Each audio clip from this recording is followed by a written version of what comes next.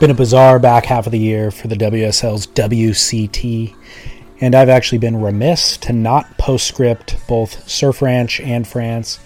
Both were a result of time constraints. I'm still learning how to manage my time as things get busier and busier around here. But I was actually traveling during those events, so I really just kind of didn't have time to analyze it all and put my thoughts to paper. But at any rate, I will recap what's transpired since my Tahiti Pro postscript, and I'll cover what just went down in Portugal. But first, these postscript episodes are supported by the fin rental service called Fanatic.com. They ship fins to your house. It's $10 monthly, and that not only covers the fin rental, but it also covers all shipping costs back and forth. You can keep the fins for as long as you want, and you just manage a queue on their website. So when you send fins back, they automatically ship the next set of fins from your queue. Super easy to manage, and they stock all the main fins from all the major fin companies. Fanatic.com is the website, but you have to use our promo code, which is the word podcast, if you want to support this show. And when you do that, you actually also get your first month's rental completely for free. So Fanatic.com, our promo code is podcast, and I will thank you in advance. And without further ado, here is my postscript to the Mayo Rip Curl Pro Portugal. When we left Tahiti, Felipe was in first, Jordi in second, Chloe in third, and Gabriel Medina was in fourth after a narrow loss to Owen Wright at Chopu, where surfers were throwing themselves over the ledge into heaving blue water barrels over shallow reef, trading eights, coupling courage with ocean attunement, asserting athleticism to prove superiority over their foe. And then they went into a brown water basin surrounded by a dusty cow pasture in Central California. And when I mustered the interest to watch, every 5 minutes the wheezing sound of the train that's required to generate the artificial wave would wake me from the slumber that was induced by the surfing and the general lack of action, the complete lack of rivalry and drama of the Surf Ranch Pro. With completely predictable waves, maneuvers, and even results, along with an indecipherable contest format, which, by the way, not only indecipherable to us, the viewers, but also indecipherable to the competitors themselves and the commentary team, as was comically revealed in Stab's no contest video. So by eliminating the key interesting element in surfing, that is its unpredictable nature, and then trying to shoehorn a completely contrarian event format into the world title race, the WSL effectively lost my viewing interest in not only the Surf Ranch Pro, but also partially in the title race and the rest of the season at large. And by the way, as you know, I've been closely tracking the narrative of all of these things throughout the season, but it really did feel like the WSL halted the story at Surf Ranch, handed me a different script, a very predictable one, and now I'm left to meld together these two stories with a brand new number one ranked surfer who, by the way, was a foregone conclusion before the Surf Ranch event even started. And then very bizarrely, John Florence still in the top 5, even though he hasn't surfed since Brazil. But alas, all the predictability that I'd criticized in the basin was completely upended when the World Surf League went back into the actual ocean. Listen to the men's quarterfinals from France. It was Leonardo Fioravanti, Jack Freestone, Jeremy Flores, and then much less surprisingly, Italo Ferrer. Gabriel Medina botched his heat and lost to Ace Buchan in the round of 16, as did Jordi de J-Flow. Felipe lost to wildcard Mark Lacomer and cited back pain. The remaining title hopefuls to add value to their campaigns were Chloe Andino and Italo Ferreira. Jeremy Flores won the event by surfing the exact same way he was surfing it in 2008.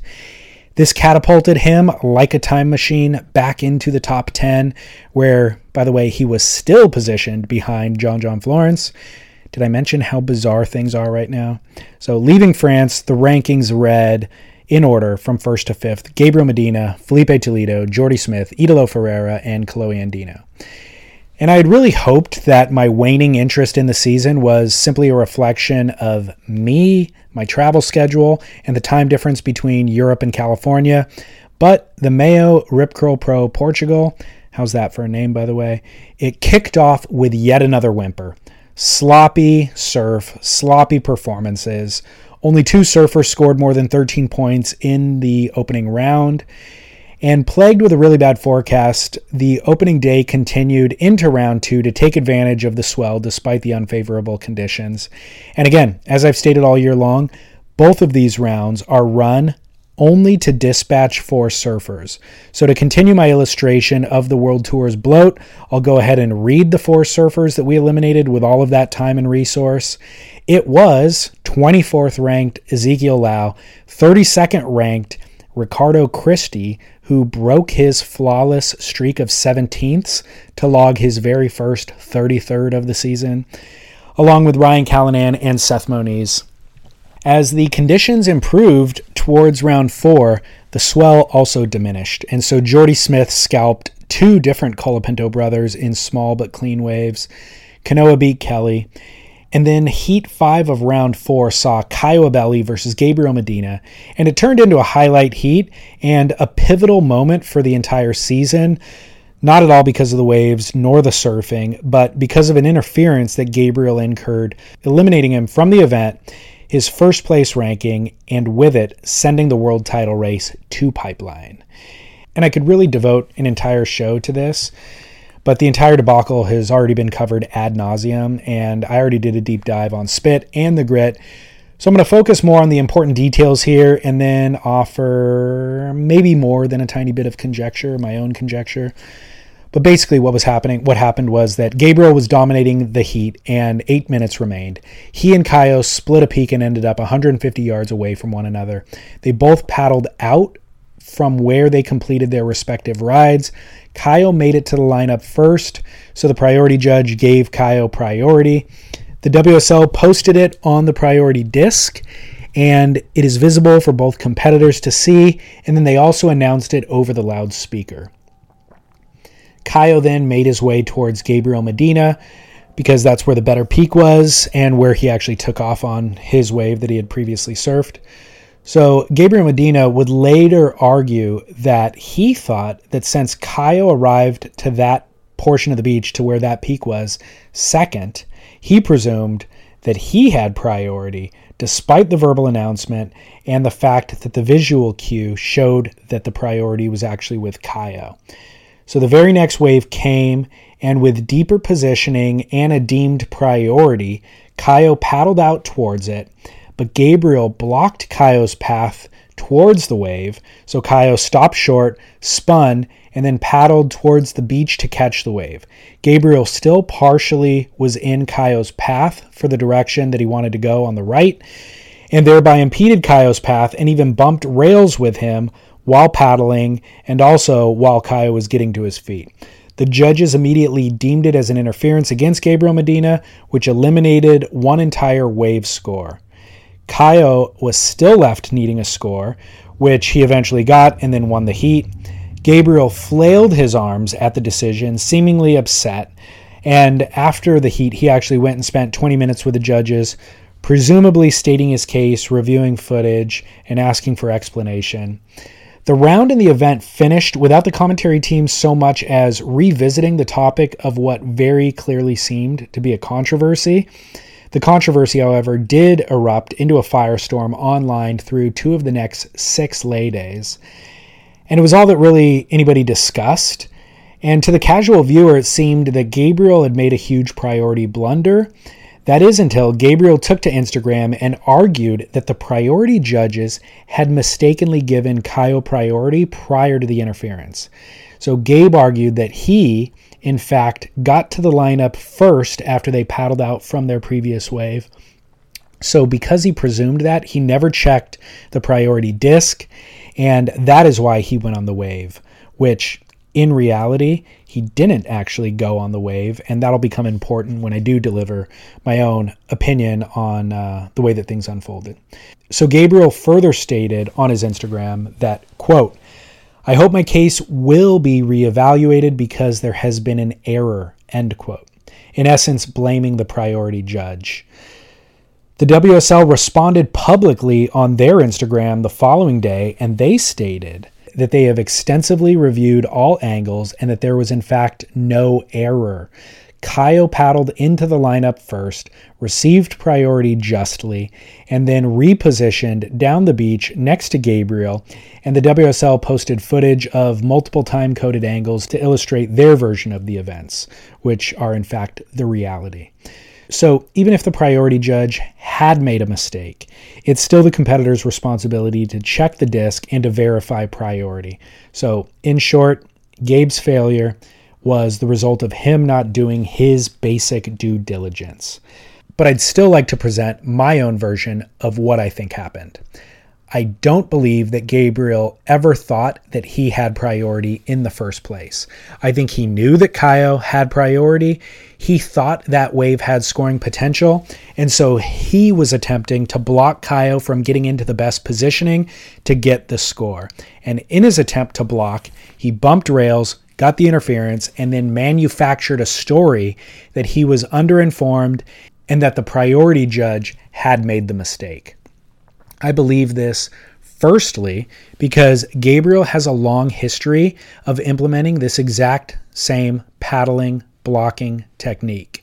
He did it to CJ Hobgood at Bells in 2012, paddling and sitting actually right in front of CJ's line while CJ was paddling into a set wave. CJ got to his feet, looked back, threw his hands up at Gabe, looked to the judges, threw his hands up at the judges, but the judges didn't have a rule for that type of blocking in place. So CJ took matters into his own hands and he outsurfed Gabriel for a win in that heat. It happened again in Heat 6 in the round of 3 at the Quicksilver Pro Gold Coast in 2015, which is strangely missing from the heat analyzer on worldsurfleague.com, while all the other heats from that event are still posted. Anyway, not only did Gabe attempt that same blocking technique against Glenn Hall, he went on to lose that heat as well, and then he used the F word when telling his version of the incident in his post-heat interview.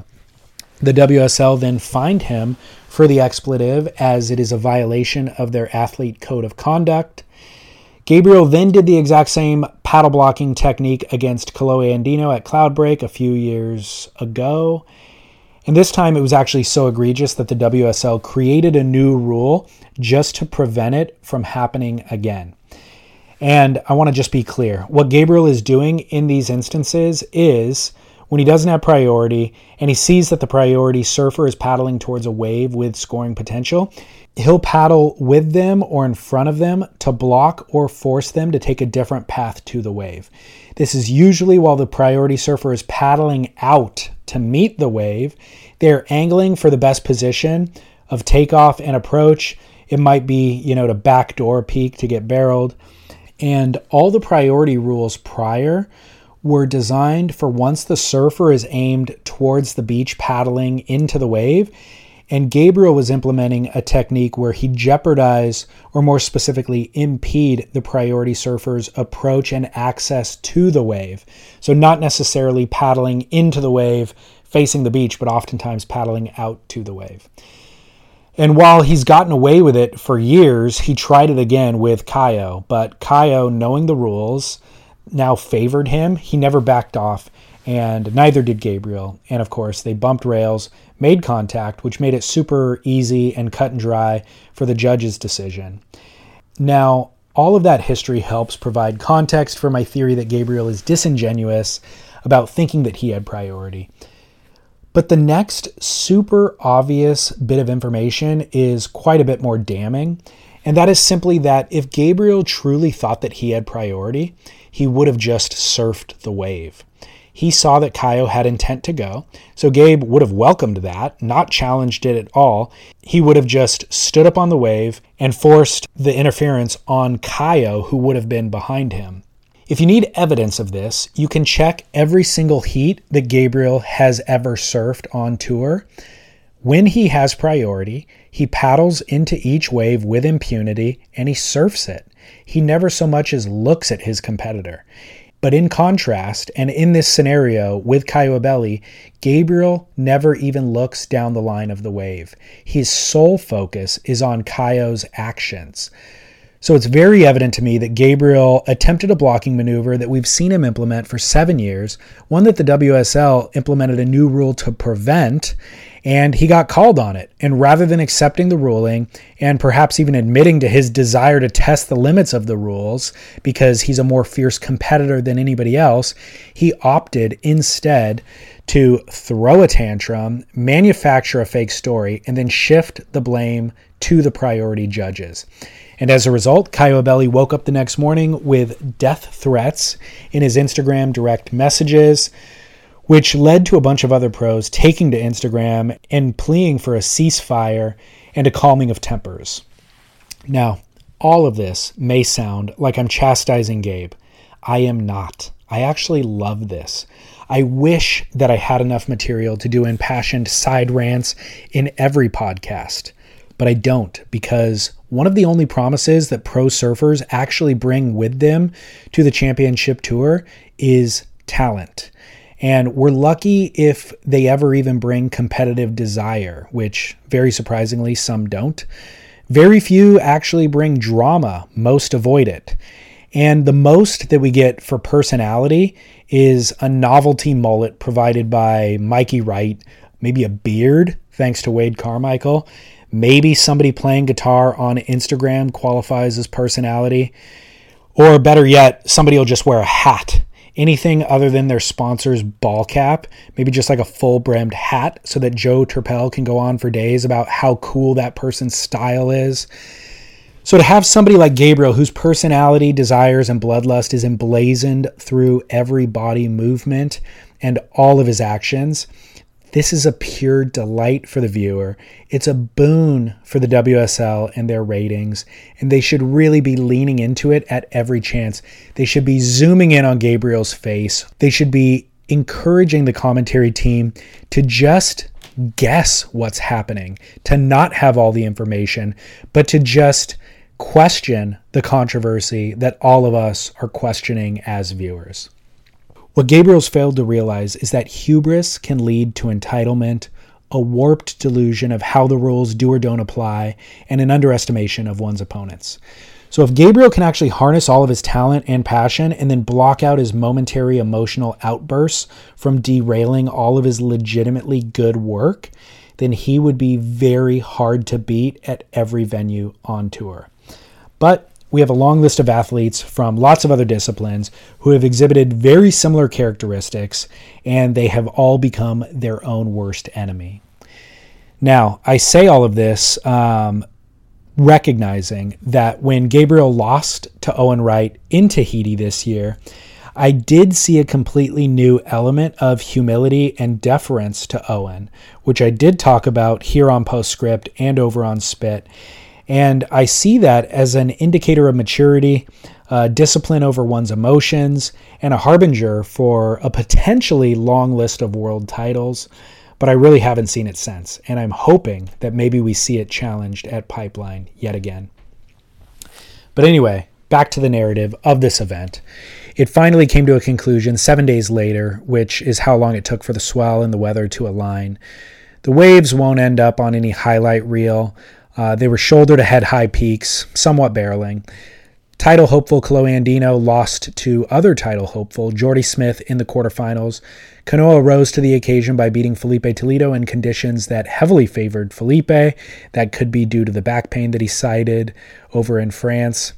The heat of the day was actually Italo Ferreira and Jack Freestone, who has found new dad strength and passion while in Europe, finishing third in France and fifth in Portugal. Jordy beat Kanoa in the semis, and Italo beat Caio in the semifinal number 2. This third place finish for Caio all but solidifies his qualification for next year's tour. He's technically not even on tour this year, despite having surfed every single event. He's been surfing as a replacement for various surfers, Mikey Wright at times, and then Adriano at other times. And then I've also posited a theory in the postscript for the very first event of this season that Jordy Smith was actually setting a marathoner's pace for the season, a slow and methodical improvement of results that will ultimately crescendo towards Pipeline, and that his 70% surfing will win most heats. Maybe he would dial it up to 80% occasionally, maybe when he gets into a final series, but he doesn't want to set expectations in the judge's mind by going full bore at every stop like Felipe does. So whether that was intentional or not, it really does seem that that's kind of how the season has transpired for Jordy. However, without that climax that I've kind of been waiting for, I've never seen him give 100%, and he certainly hasn't won an event yet. This second place finish in Portugal ties his other best result, which was a second at Rio. Again, we've never really seen him look ferocious. I would have loved to have seen some semblance of intensity in the final against Idolo. But instead, Jordy surfed his first ride of the opening minutes of the final very conservatively to a 6.17.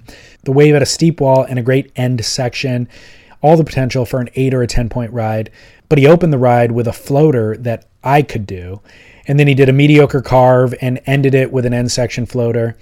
And by the way, let me remind you, this is the final of the second to last event of the year where he has his best shot yet at a world title against Idolo Ferreira, who any analyst would tell you you're going to need more than 2 sixes to beat. So the fact that Gabriel surfed that wave the way that he did was either the result of a complete mental lapse or just zero coaching and heat strategy. And then, within 1 minute from Jordy surfing that wave, Idolo answered back in the exact fashion that you'd expect from someone wanting to win a contest and a world title. It was with a single maneuver that net him a 10-point ride. It was a full rotation backside air, a bigger, faster, less predictable version than one that we'd seen him do the entire event. And with that and 30 minutes left on the clock, it seemed that Jordy had acquiesced defeat. His 6.17 remained his best score, his only meaningful score, and Idolo, on the other hand, backed up his 10 with an 8.43, along with 2 other 7.8s, making him a 2-time consecutive Mayo Rip Curl Pro champ. Congratulations to Idolo Ferreira. Leaving Portugal, there are 5 men still in contention for the world title. Chloe Andino in 5th, Felipe in 4th, Jordy in 3rd, Gabriel down 1 spot into 2nd, and Idolo up 3 spots into 1st. Those bottom 3 will have to hope that Gabriel and Idolo lose early at Pipe so they can make up ground. And given the less than 1,000 point spread between Gabriel and Idolo, a tie would favor Idolo. And the reality is that Gabe will probably need to beat Idolo by more than 2 heats to clinch. But the stats show that Gabe never loses at Pipe before the quarterfinals. So it seems to be an Idolo and Gabriel race, with Idolo positioned better going into the event, but a less successful track record at the venue. So I presume that all of these guys will be logging serious water time at Pipe for the next month solid, and hopefully we'll see some bad blood and drama get stirred up in those free surfs. The Billabong Pipe Masters begins on December 8th. This is David Scales for Surf Splendor. I look forward to seeing you there.